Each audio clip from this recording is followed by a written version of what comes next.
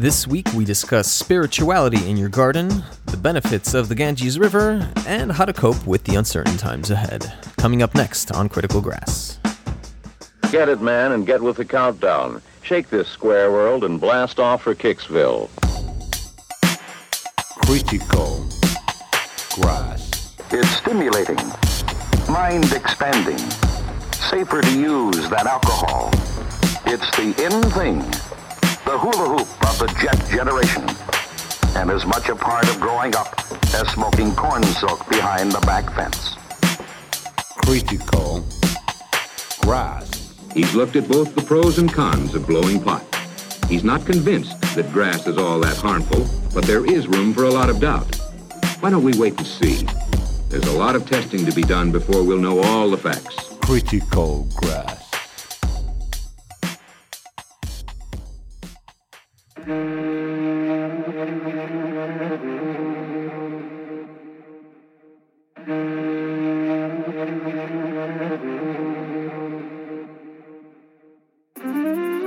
Hello, I'm Nikki Listretto, and I'm born and raised in San Francisco, California, and moved here to Mendocino County.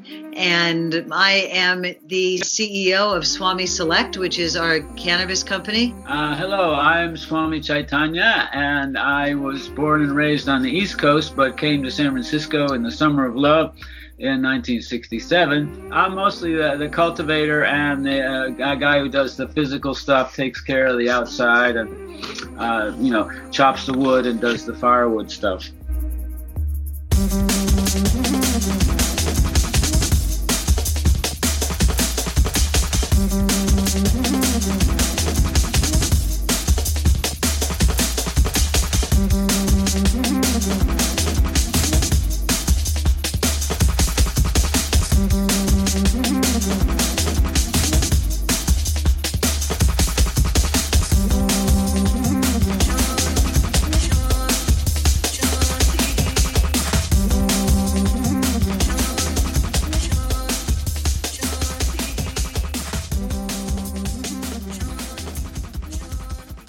Bit of spiritual drum and bass, brought to you by Shenmen with a jungly, broken beat track titled Ganges Raga.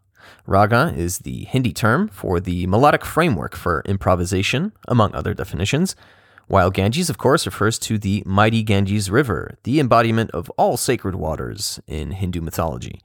Now, you might be wondering what all this Hindu and spiritual stuff is doing on a podcast about cannabis. Well, prepare to be enlightened, folks, as we have not one, but two experts in the field of ganja and spirituality, Nikki Listretto and Swami Chaitanya, also known as the co-founders of the Swami Select brand of cannabis flower, which you can find at select dispensaries throughout the state of California. Now, some of you might already be familiar with Swami Select, even if you haven't been to California. The couple has been all over the media on various TV shows, including Viceland's Weedakit, which praised the Swami Select brand as the Dom Perignon of cannabis, and they are regular participants of podcasts, including their very own Smokin' with Swami. Their brand prides itself in sustainable, lab-tested craft cannabis cultivated in living soil using regenerative organic methods, also known as clean green, which is the industry equivalent to certified organic. So they take their cannabis cultivation very seriously, but they do have a warm, organic approach to it, which we'll discuss in just a bit. And they also love a good chat and swapping stories from their travels, which they have a lot of. Now, one thing that initially caught my attention about Swami Select was their slogan of Sun, Moon, and Star Grown, which does seem like a catchy marketing phrase, at least at face value. So I wanted to know whether there was more to it than just sounding catchy and organic. Well, the point was to say that it's grown fully outdoors. It's not in a greenhouse. See, we're very much and it's grown in the ground, and it's full season, full sun for the whole until we harvest in October. So those are things that make our flower different from any indoor to begin with, and any mixed light where they're pulling tarps and so on. So I wanted to indicate that in a kind of a more mystical basis, but. In fact, it does, starlight and moonlight, I think, do have an effect on the cannabis. And when you don't have any barriers between your plant and nature, then the plant becomes really an expression of the environment where it grows, and also the skill of the farmer who's making it grow. So it becomes, it is part of Turtle Creek And there's a photographer, a friend of ours, who took a picture at night, like he took a 10-hour picture, a 3-hour picture, whatever. And it shows the Milky Way in a gigantic galaxy right behind the plants. And that was like, oh, yeah, right. We're getting all that input from all the stars. And we also use astrology with our planting technique. So in the springtime, I start the seeds on when the moon is waxing or growing, and in either a water or an earth sign. And so all of those things are oriented to make the plant be, involved with nature. That's when the moon is in those signs. Right? The moon is in those signs, right? So that those are the fertile signs of the moon. And our garden is also laid out, north, south, east, west. So it's all kind of geologically organized along with astrologically. There's a raging debate happening in the US and Canada now between indoor and outdoor grown cannabis. Many growers were forced indoors because of prohibition and security matters. However, you have many indoor grows operating in places where cannabis has been made legal for medical and or adult use purposes. Now, there are, of course, benefits to both, but indoor has the pretty big disadvantage of being very energy intensive, as artificial lighting requires a lot of juice to make plants grow. A lot of progress is being made in lighting technology, but nothing comes close to the power of the sun, which, in addition to being the source of energy for all of planet Earth, doesn't cost a dime and leaves no carbon footprint. And the outdoor method, as Swami describes, creates no barriers between plant and nature. So no tarps, no artificial lighting, no petroleum-based fertilizers, and so on. As natural as nature gets. But in addition to using the Earth's natural environment for growing cannabis, Swami has taken it even further, utilizing the cosmos as well. And here's where things start to get truly spiritual. Apart from staying as organic and environmentally friendly as possible, the layout of the garden itself also has a unique design. Sri Yantra, yeah. So part of that is because originally I had built a giant Sri Yantra, which is a sacred geometry design out of wood, and it was 24 feet square and about 21 feet high. So it was a three-dimensional version, right? And it was really beautiful. But then over the years, it kind of got a little weaker, and then a huge storm, 100-mile-an-hour wind, blew it over. So we salvaged some of the pieces. But then when we expanded our garden and put the plants in the ground, I decided to have the layout be the same layout as the Sri Yantra, so that would put an extra spiritual dimension onto the plants. So another thing we do with plants in the springtime, there's a goddess who channeled to us, Ganja Ma, the goddess of cannabis. And so in the springtime, we have a statue of her, and we put the seeds on her lap for a moon cycle. And then we have a mantra, a prayer, a chant mantra that we say. And that's when we plant them, we say the mantra and so on. And we also take water from the sacred Ganges River. So every seed gets a little drop of Ganges water and the mantra. And all of this is to put the sacred intention onto the plant, so that it's healing medically and healing spiritually, and it's inspirational. And that's, I think, one of the things that makes our plants, our flowers, so special.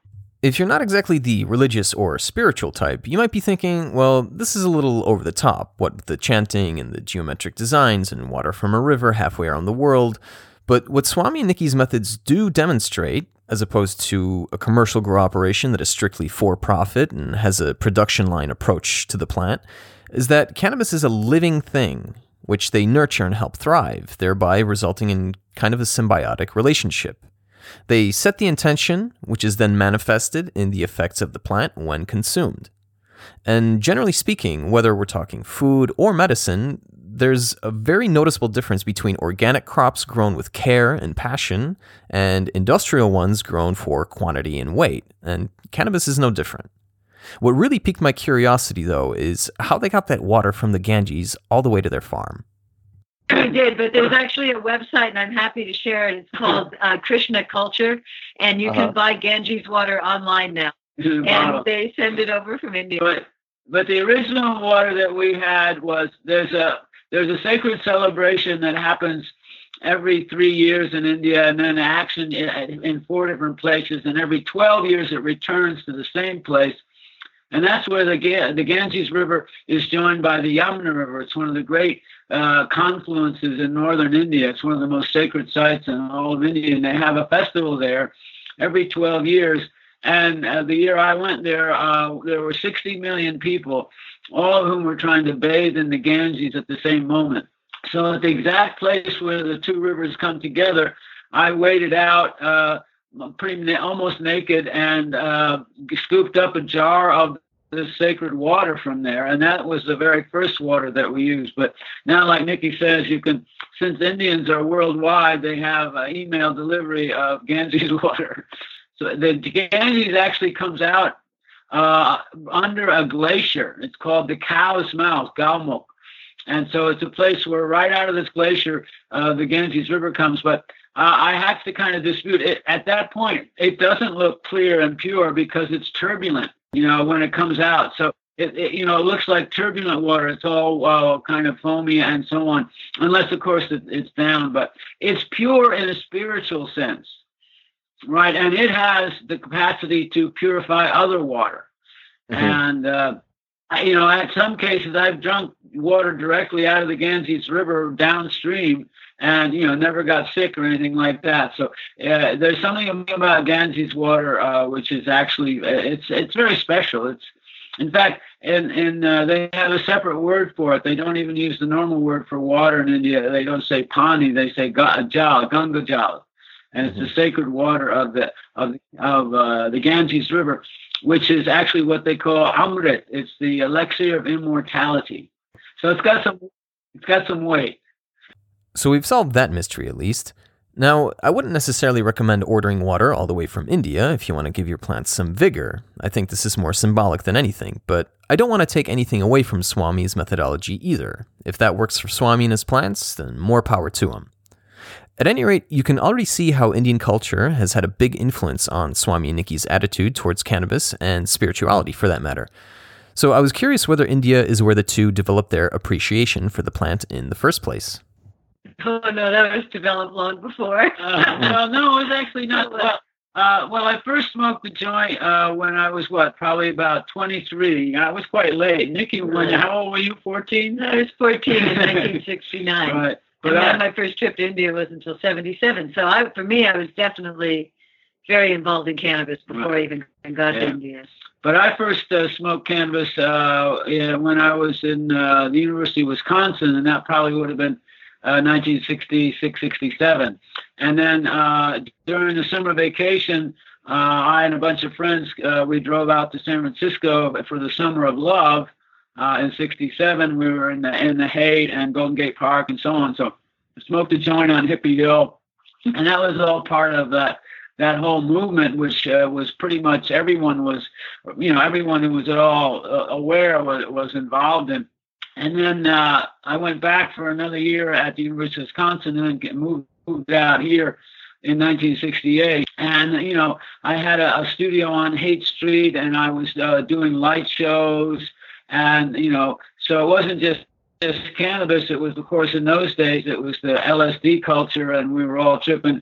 We'd probably trip once a week for most of the time. We lived in a commune together, and we did light shows all over. There were many other light shows, too, but we did them all over for a bunch of years. And then I started working on a film that a friend from college, a fraternity brother from college, was making, and the film was called Sunseed, and it was about the spiritual teachers who were actually working and teaching in San Francisco at that time.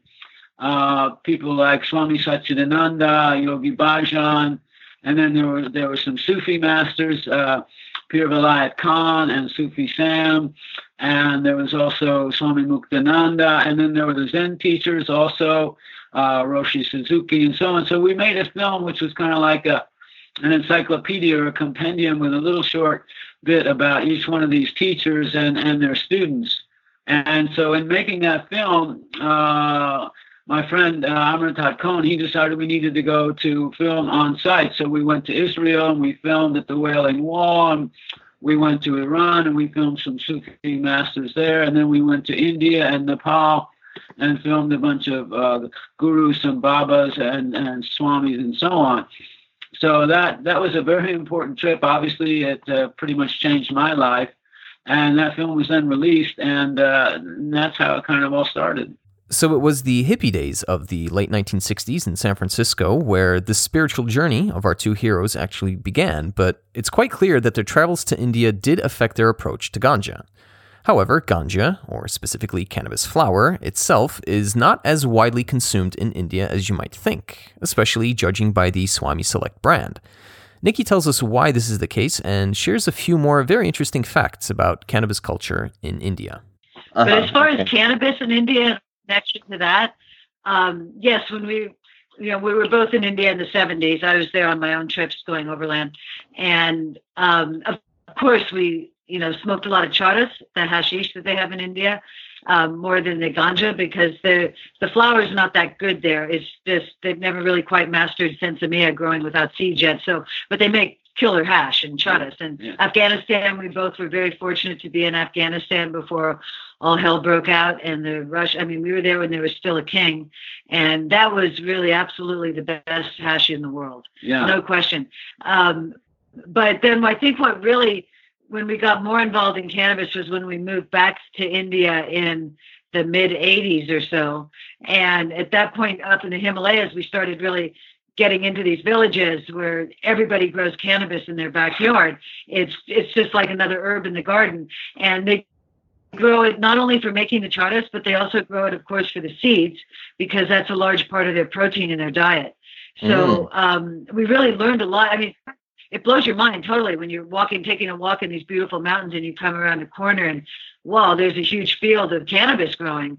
And you just don't expect that. Back in the 80s, you just did not expect that. In California, if you ran into that, you were going to probably see a gun in your face. But in India, it was just like everybody's backyard had all this weed growing. And so that really opened up our eyes to the cannabis culture and the history of ganja in India a lot more. Yeah, it was a very common thing where if you went to visit someone in this little village, a local people, and we stayed there for like 4 or 5 months at a time in this little village, so we got to know a lot of people. You go and visit someone, and they'd offer you tea, chai, and they'd offer you some cookies, which they call biscuit. You want biscuit, chai? And then in addition, usually the wife would tell to the husband, well, come on, offer him some. And they'd offer you some charas if you wanted to smoke some, just as in a little social situation. It was not particularly, had no stigma at all. It was just part of their culture. And the interesting thing is that, of course, all the holy men, the babas and the sadhus and the swamis, many of them, I wouldn't say all of them, but many of them, they start the day, wake and bake with a chillum of charas, right? So it's very much part of the culture, and it's seen as something that holy men do. And now they are finally looking to grow it a lot better. They are taking a real interest in trying to figure that out. I mean, it still remains pretty illegal in India, except there's a few states that are coming around. Medically, it's coming around. I mean, in the old days, it did used to be, and still is true, in a very few of the very sacred towns in India, such as Varanasi or Pune or Bhubaneswari, Puri, different places where there's big temples that are mostly dedicated to Lord Shiva. There will be these little government stores where you can buy, they sell goolies. And a goolie is like a candy. It's an edible, basically. And it'll get you quite high. And they also sell charas. And I do believe that under the table you can get all kinds of other things like opium as well. But they do that. That's actually legal to anybody who's a devotee. Well, no, but she's not making it clear. What's really the fact is that there's a whole kind of medicine called Ayurvedic medicine in India. It's, like Chinese has its own kind of medicine. India has its own kind of medicine. And we are familiar with a man who owns a factory that makes Ayurvedic medicine in India, and he actually has about 5 formulas that contain small amounts of cannabis. And so cannabis has been part of Ayurvedic medicine for probably at least 5,000 years. And there are many, many texts, that some of which a few have been translated. But this is a very ancient technique and ancient medicine in India. And also in China, the Chinese medicine used to use cannabis, and there are several other medicinal practices that use cannabis all over the world. And that's why recently the World Health Organization has changed its view on cannabis by declaring that it is now a recognized traditional medicine. And they give examples of several places in the world which continue to use cannabis as medicine today in a very ancient way, ancient formulas. And so they've said that cannabis is now a traditional medicine, but even more important, the World Health Organization has declared that it's what can be called a complementary medicine. So that when you take cannabis together with other medical practices, what we call allopathic or regular Western medicine, it actually augments and complements and improves the function of the other kind of medicine. But ancient tradition in India of cannabis as medicine, in Korea also, and in China and in Afghanistan, it's the go-to medicine if you don't have anything else. I mean, even right here in America, and I imagine in Europe as well, before the great stigma was put on cannabis and it was made illegal everywhere, it was 50% of all medicines had cannabis in it. In the United States, at some point, and I imagine Europe too. Actually, they have what are called herbologies. Books of herbs that were published, and you can see some published in the 1600s in Europe, and they show drawings of cannabis, and they tell the use. Long before any medical marijuana laws came into existence in the US, cannabis had been used as a medicine in India for millennia. But as Nikki and Swami point out, it has been used as a medicine in many other places as well, and not just in smokable form. Apart from ganja, you also have charas, which is a type of hash made by rubbing your hands together to collect resin after handling ripe plants. But in addition to smokable forms, you also have bhang, which is an infused beverage. And if drinking cannabis isn't your thing, you can also eat bola balls, which is essentially the same as bhang, but in edible form. But getting back to medicine and the World Health Organization, I couldn't help but address the elephant in the room: coronavirus. Nikki and Swami have the luxury of living in the sparsely populated hills of the Emerald Triangle, so it's not as big a threat to them as, let's say, a densely packed large city. Now, many people on social media have asked whether cannabis does protect you from the virus. Unfortunately, there is no evidence that cannabis can cure you from the virus itself, but it can definitely come in handy in other ways, as Swami explains. I think today that the use for cannabis is to alleviate boredom while you're locked in.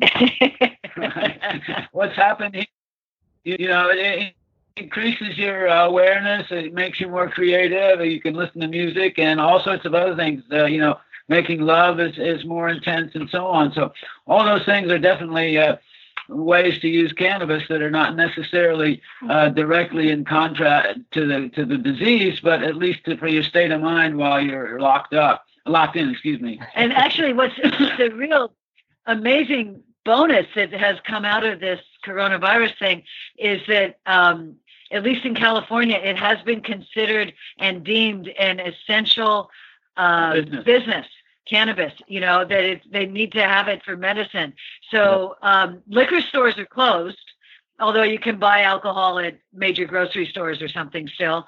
But liquor stores are closed, but cannabis dispensaries are open. And thanks God for the people that are willing to still work there and the delivery companies that are willing to deliver it. Because like Swami says, it's going to help reduce stress right now. And that's a major thing. We all know that stress leads to so many other medical issues in the body. And so if people can stay home and stay high, that'll definitely be helping the whole psyche of the universe right now. Some dispensaries that people are lining up around the corner to get, and they're also, for quite a while now, everybody's been buying little 1/8 ounces, which is 3.5 grams in jars. And now people are buying half ounces and ounces, and full ounces, ounces, 27, 28 grams like that, just so they don't have to keep going out.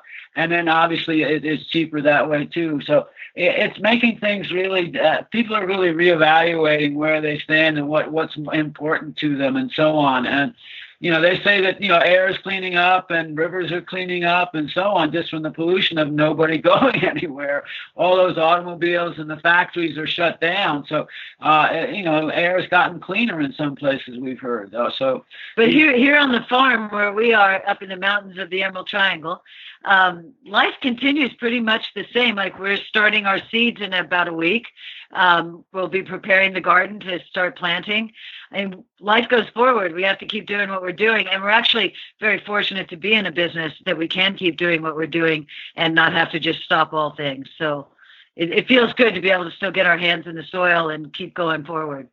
Thankfully, Nikki and Swami run an essential business that is part of an essential industry. Now, Shiva knows how many people will need the relief that cannabis can provide in these tough times, whether to deal with physical pain or to help people mentally and spiritually.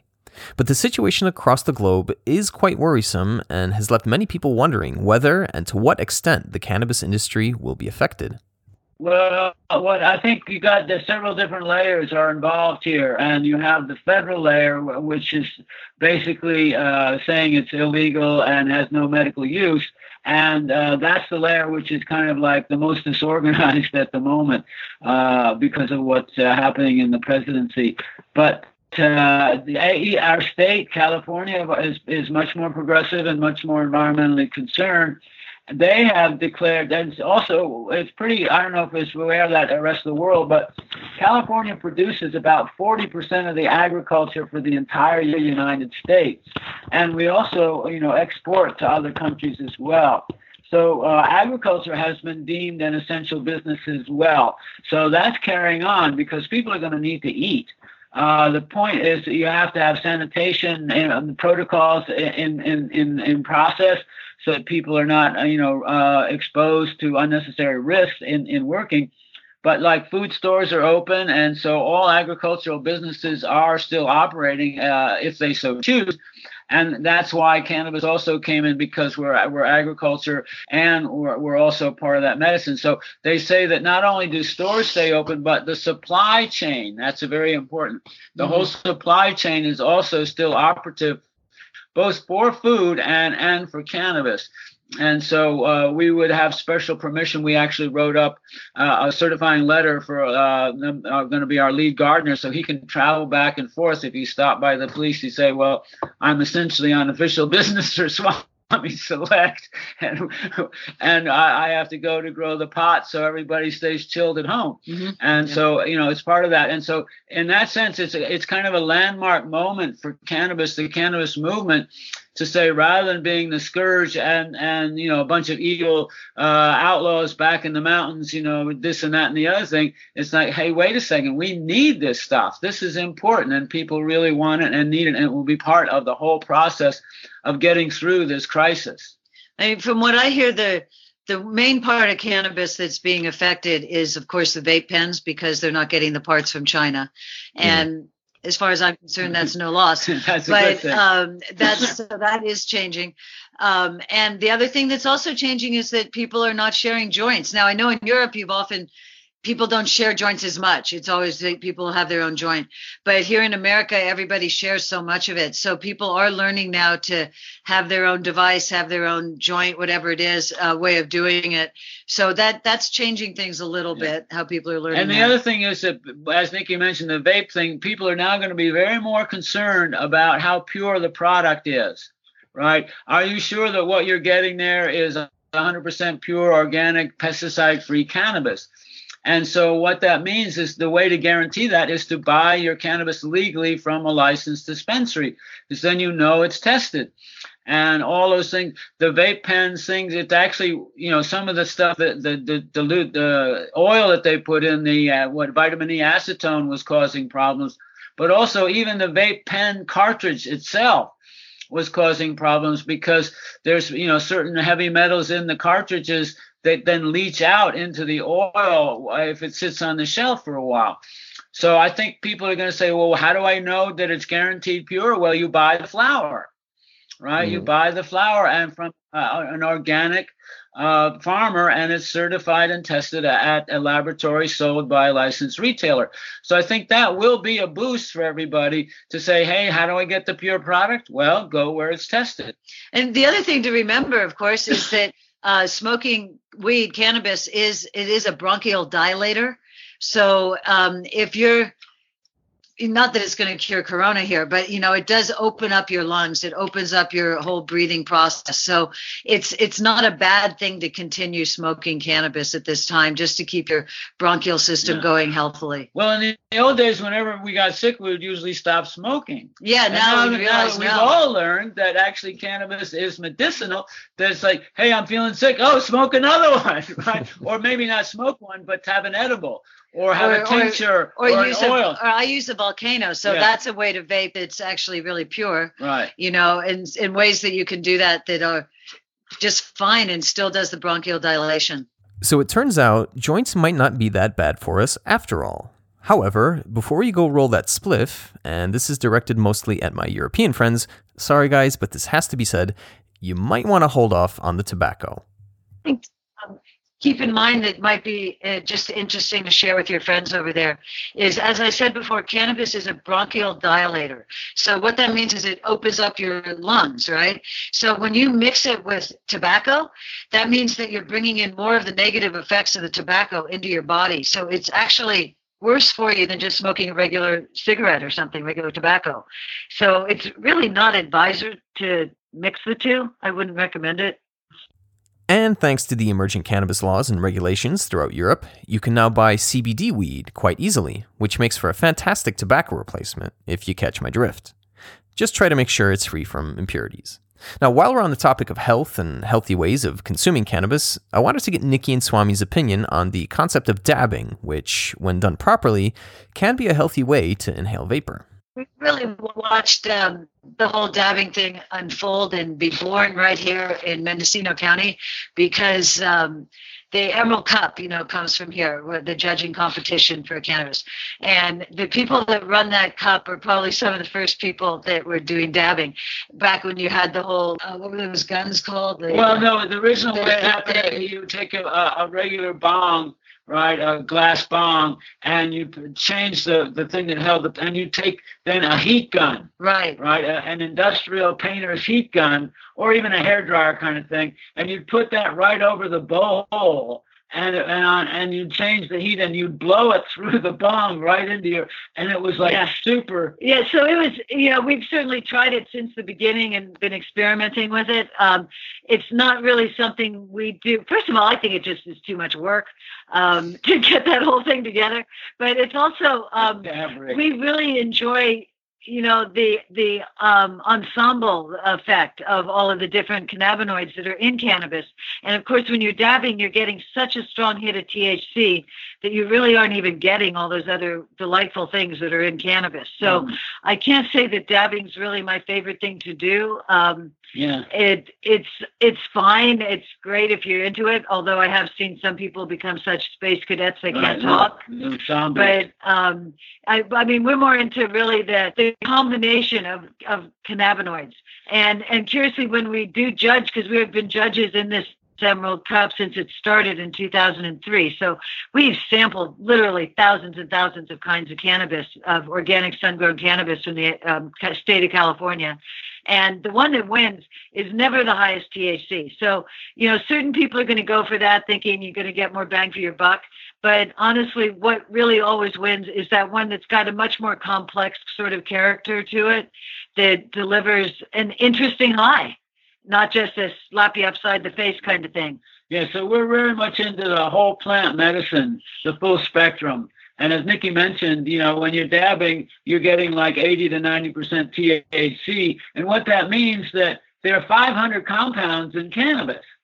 And so you're taking one and you're concentrating it. So there's 499 compounds, which you're reducing. They used to be 80%, and now they're like 15 to 10%. So you're just not getting all of that. And we have seen, especially some young people, get totally wasted with their dab rigs and so on. But there turned out to be, we have the national, now international holiday 420 for cannabis, right? You know, the 420, you have that there. Well, there's also here now what they call 710, which July is oil upside down in the American way of writing the date, right? So at any rate, but we just feel that our way of enjoying cannabis is smoking a joint. Now, Nikki does vapes, where you get the whole plant, the whole spectrum, and you're really enjoying that for what it is. And once again, with the oils, you want to make sure if you're going to dab that you have a place where you know it's organic oil, it's pesticide-free, and there's no other additives to make it stretch, you know, to make it look thick and so on. So you do have to be careful with. But now vaping is something else that maybe not with a dab, but with a vape like a Volcano or these other different kind of vapes. And we would recommend that if you're going to vape, use a vapor that uses flour, and then you know that the flour again is organic and pesticide free, and that will then be a way that you can still ingest the cannabis, but you're not putting tax on your mucous membranes and on your lung through the hot smoke of the joint. I still really prefer the joint, and that's what Nikki we call that the ensemble. Everybody uses the word entourage. We like ensemble, because that means that all the different parts are actually playing. And so that's the very thing, you know, that's one of the great challenges of cannabis, is to find the one that really suits you, the variety, the cultivar that does what you want at a certain time of day. And part of the fun of finding the one that works for you is the experimentation and trying all the others, right? So practice is what we preach, and you'll find the joint or the cultivar that works best for whatever situation you need. Whole plant medicine is where it's at, ladies and gentlemen.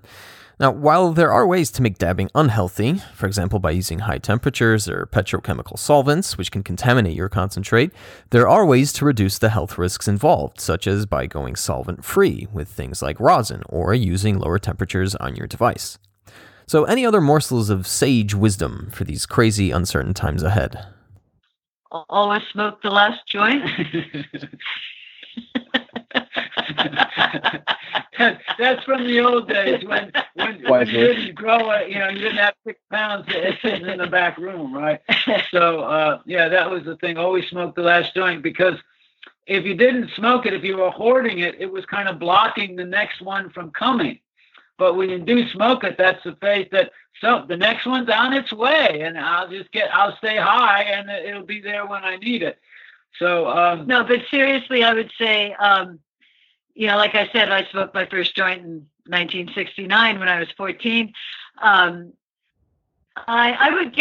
say the one good thing it might have been nice to hear that nobody was able to tell me then was to just sort of think of it as medicine. We did not consider it medicine back then. It was just, getting high with your buddies.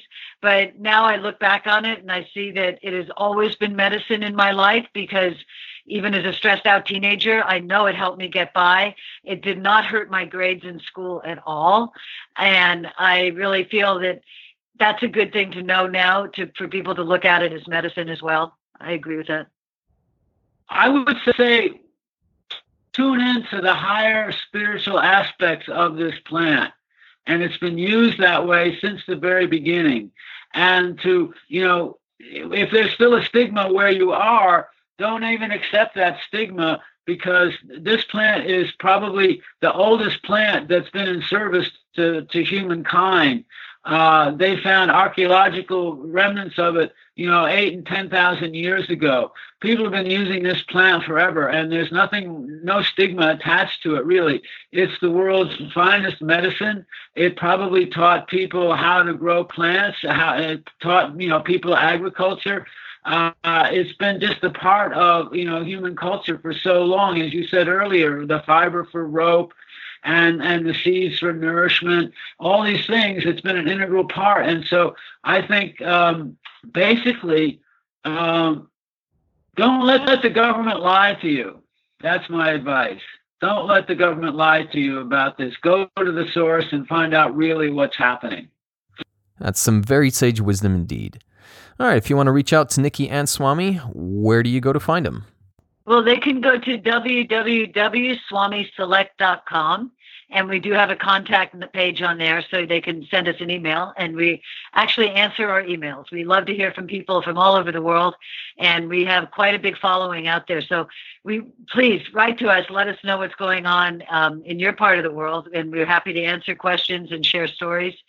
That's probably the best way. We are also on Instagram and we have a website. Facebook and all that, but I just said that. Right. And Facebook, Instagram, and we're doing YouTube Smoking with Swamis, although this time, because Mickey stopped smoking, we're probably going to be calling it, what would we say, shelter in place, sheltering with Swami. We'll be starting some more videos on YouTube. Everyone's got time to watch these days. And last but not least, we bid Nikki and Swami adieu. So Nikki Lestrada and Swami Chaitanya, many, many thanks to the both of you for the chat today. It was great fun and informative, and it was a blast talking to you guys. Stay safe, and I hope to visit Ganjima Gardens as soon as that becomes possible, or maybe I'll see you guys at the Emerald Cup. Oh, that'd be great. well, we'd love to see you over here in California. Yeah. Be well. Be well.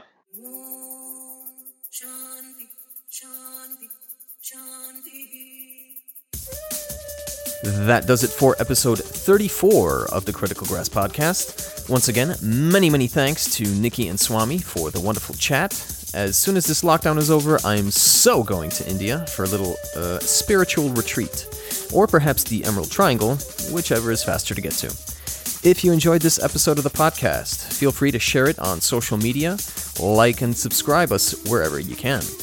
I do realize times are tough now and people's financial situations are up in the air, but if you do have a little pocket change to spare, you can help support the show by going to patreon.com/criticalgrass or by making a donation via PayPal, the link for which can be found on the Critical Grass website. We have some super cool guests coming up very soon, so stay tuned. As has been the case since the day I was born, my name is Bogdan. Please be good to one another. Let's take care of each other in this difficult period. This too shall pass. Namaste, y'all.